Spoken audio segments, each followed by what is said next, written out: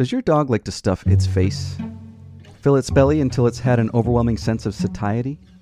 Or perhaps it defecates on the floor from time to time? Animals are hardwired to do things that may seem contrary to common sense. Nonetheless, they are hardwired. Humans are subject to the same biological programming, but what distinguishes humans from other basic creatures is the ability to be self-aware and to grow and to evolve into a species that can live longer and fly further than those who roamed before us. And the only thing that stands between us and improvement is our own awareness of how to do so. In this episode, we will unlock some ideas for those of us who are pounding the pavement on the ground floor, as well as some ideas for our organizers to facilitate an operating environment that is more conducive for growth and allow its workers to overcome our basic animal instincts and thrive as humans. Flying is one of the most beautiful things a human can do. But aviation is one of the most difficult industries to break into, and also ranked as one of the most dangerous fields in the world. The Aviation Intelligence Podcast by Avic Air is a place where we will discuss methodologies to help you succeed and survive one of the most mysterious and revered professions known to mankind. Let's get started.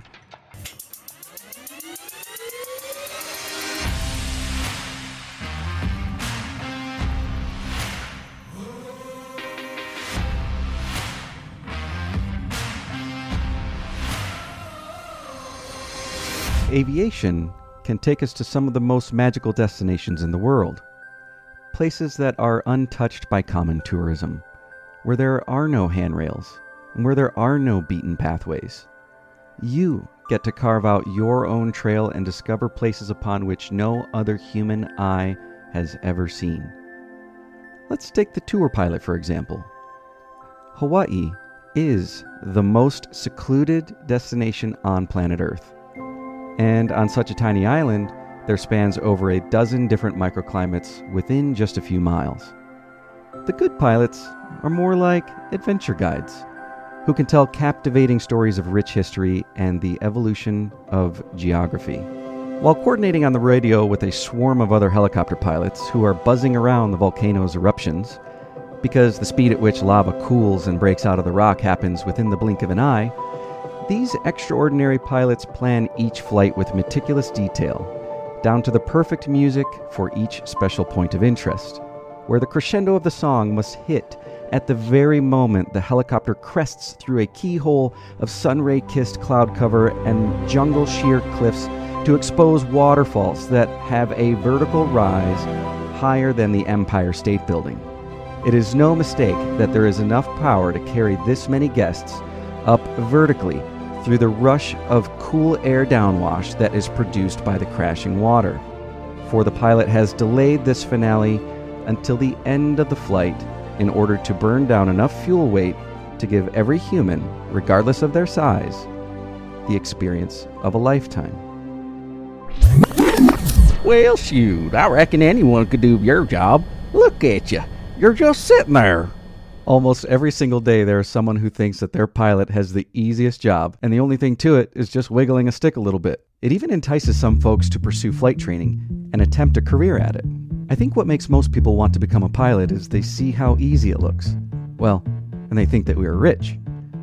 But if it were so easy, then why is there an 80% dropout rate in flight training? Well, humans are hardwired to take shortcuts and to take the path of least resistance.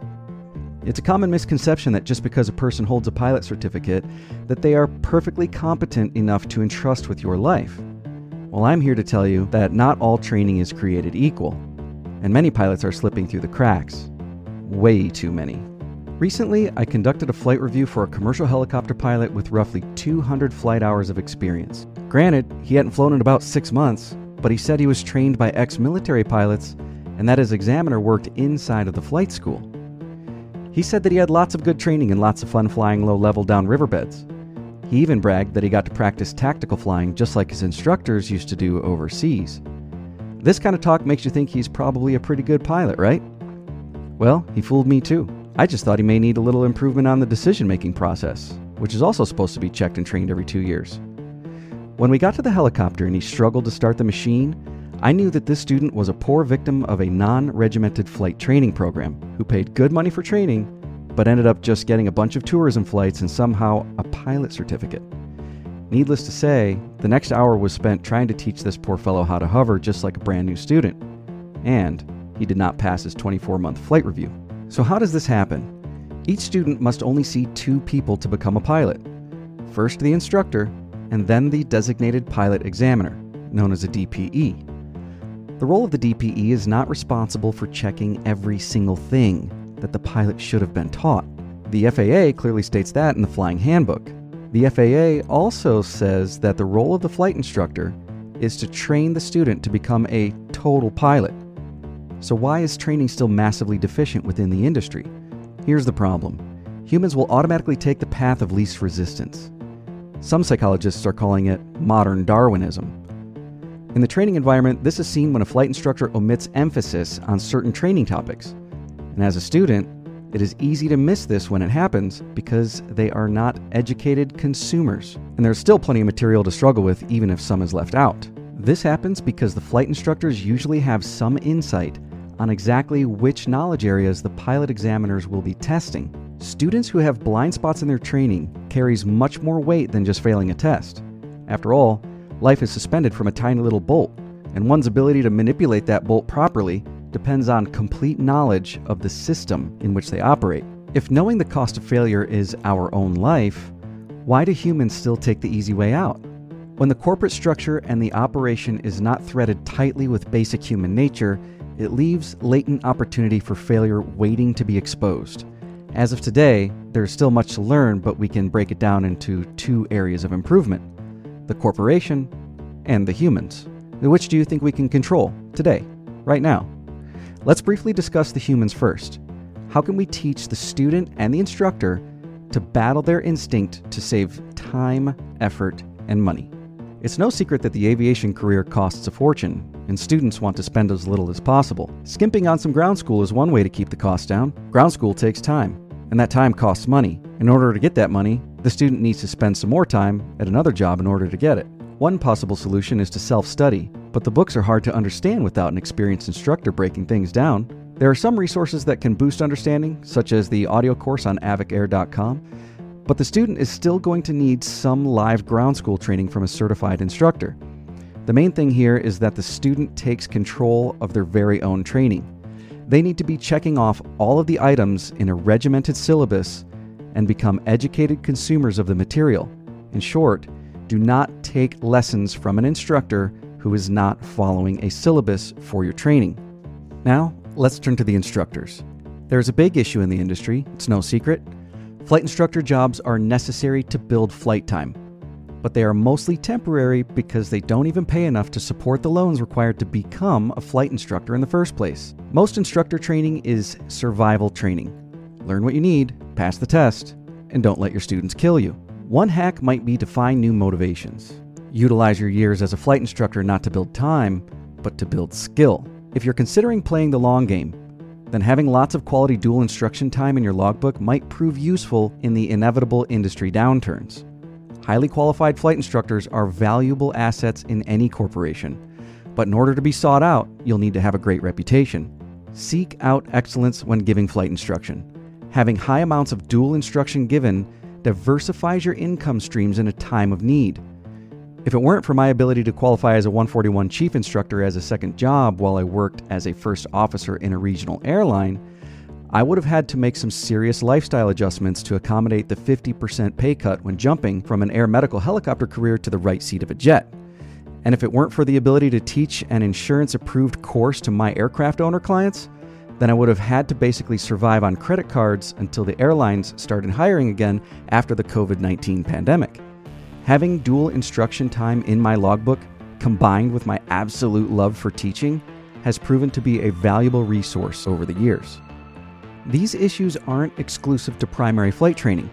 Throughout our career, we're always a student, and we're always learning. When you move on to a real job that pays a salary, you enter the commercial sector. The Part 135 commuter on-demand commercial operators are not immune to the revenue-generating training deficiencies noted above. Let's take Medevac, for example. Every company has a budget, And when a new commercial pilot gets hired into the medevac operation for the first time, they typically have zero night vision goggle experience. Now, the FAA does mandate that the employer provide certain specific training events, but it is far from what is needed, especially when the new pilots have suffered from previous substandard training.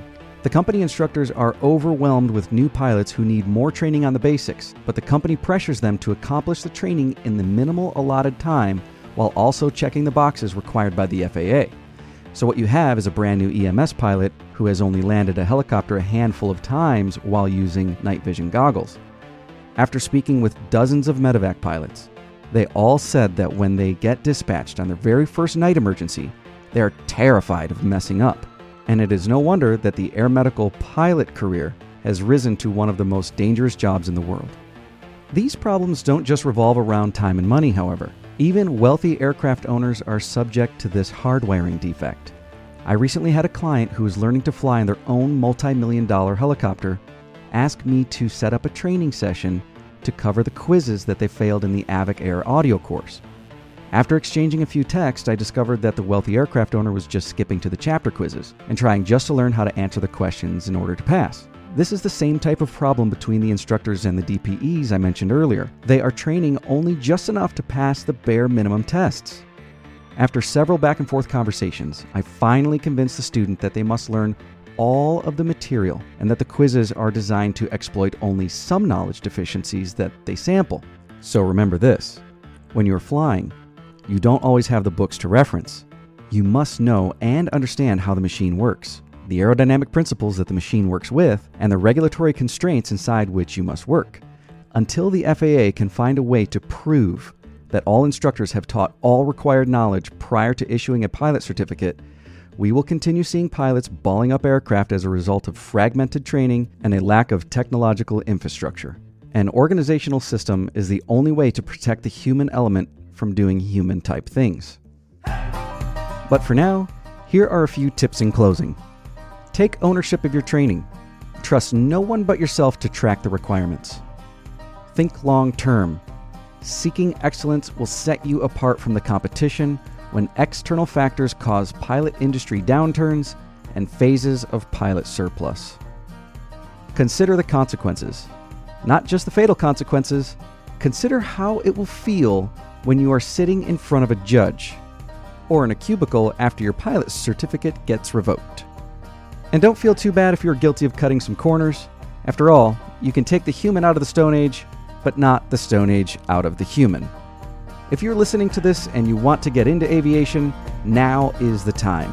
Especially if you're a good person with a little bit of social intelligence, the industry needs you. Feel free to reach out to us on all of the social medias, Facebook and Instagram, and check out our website and training resources on avicair.com. Have a great day.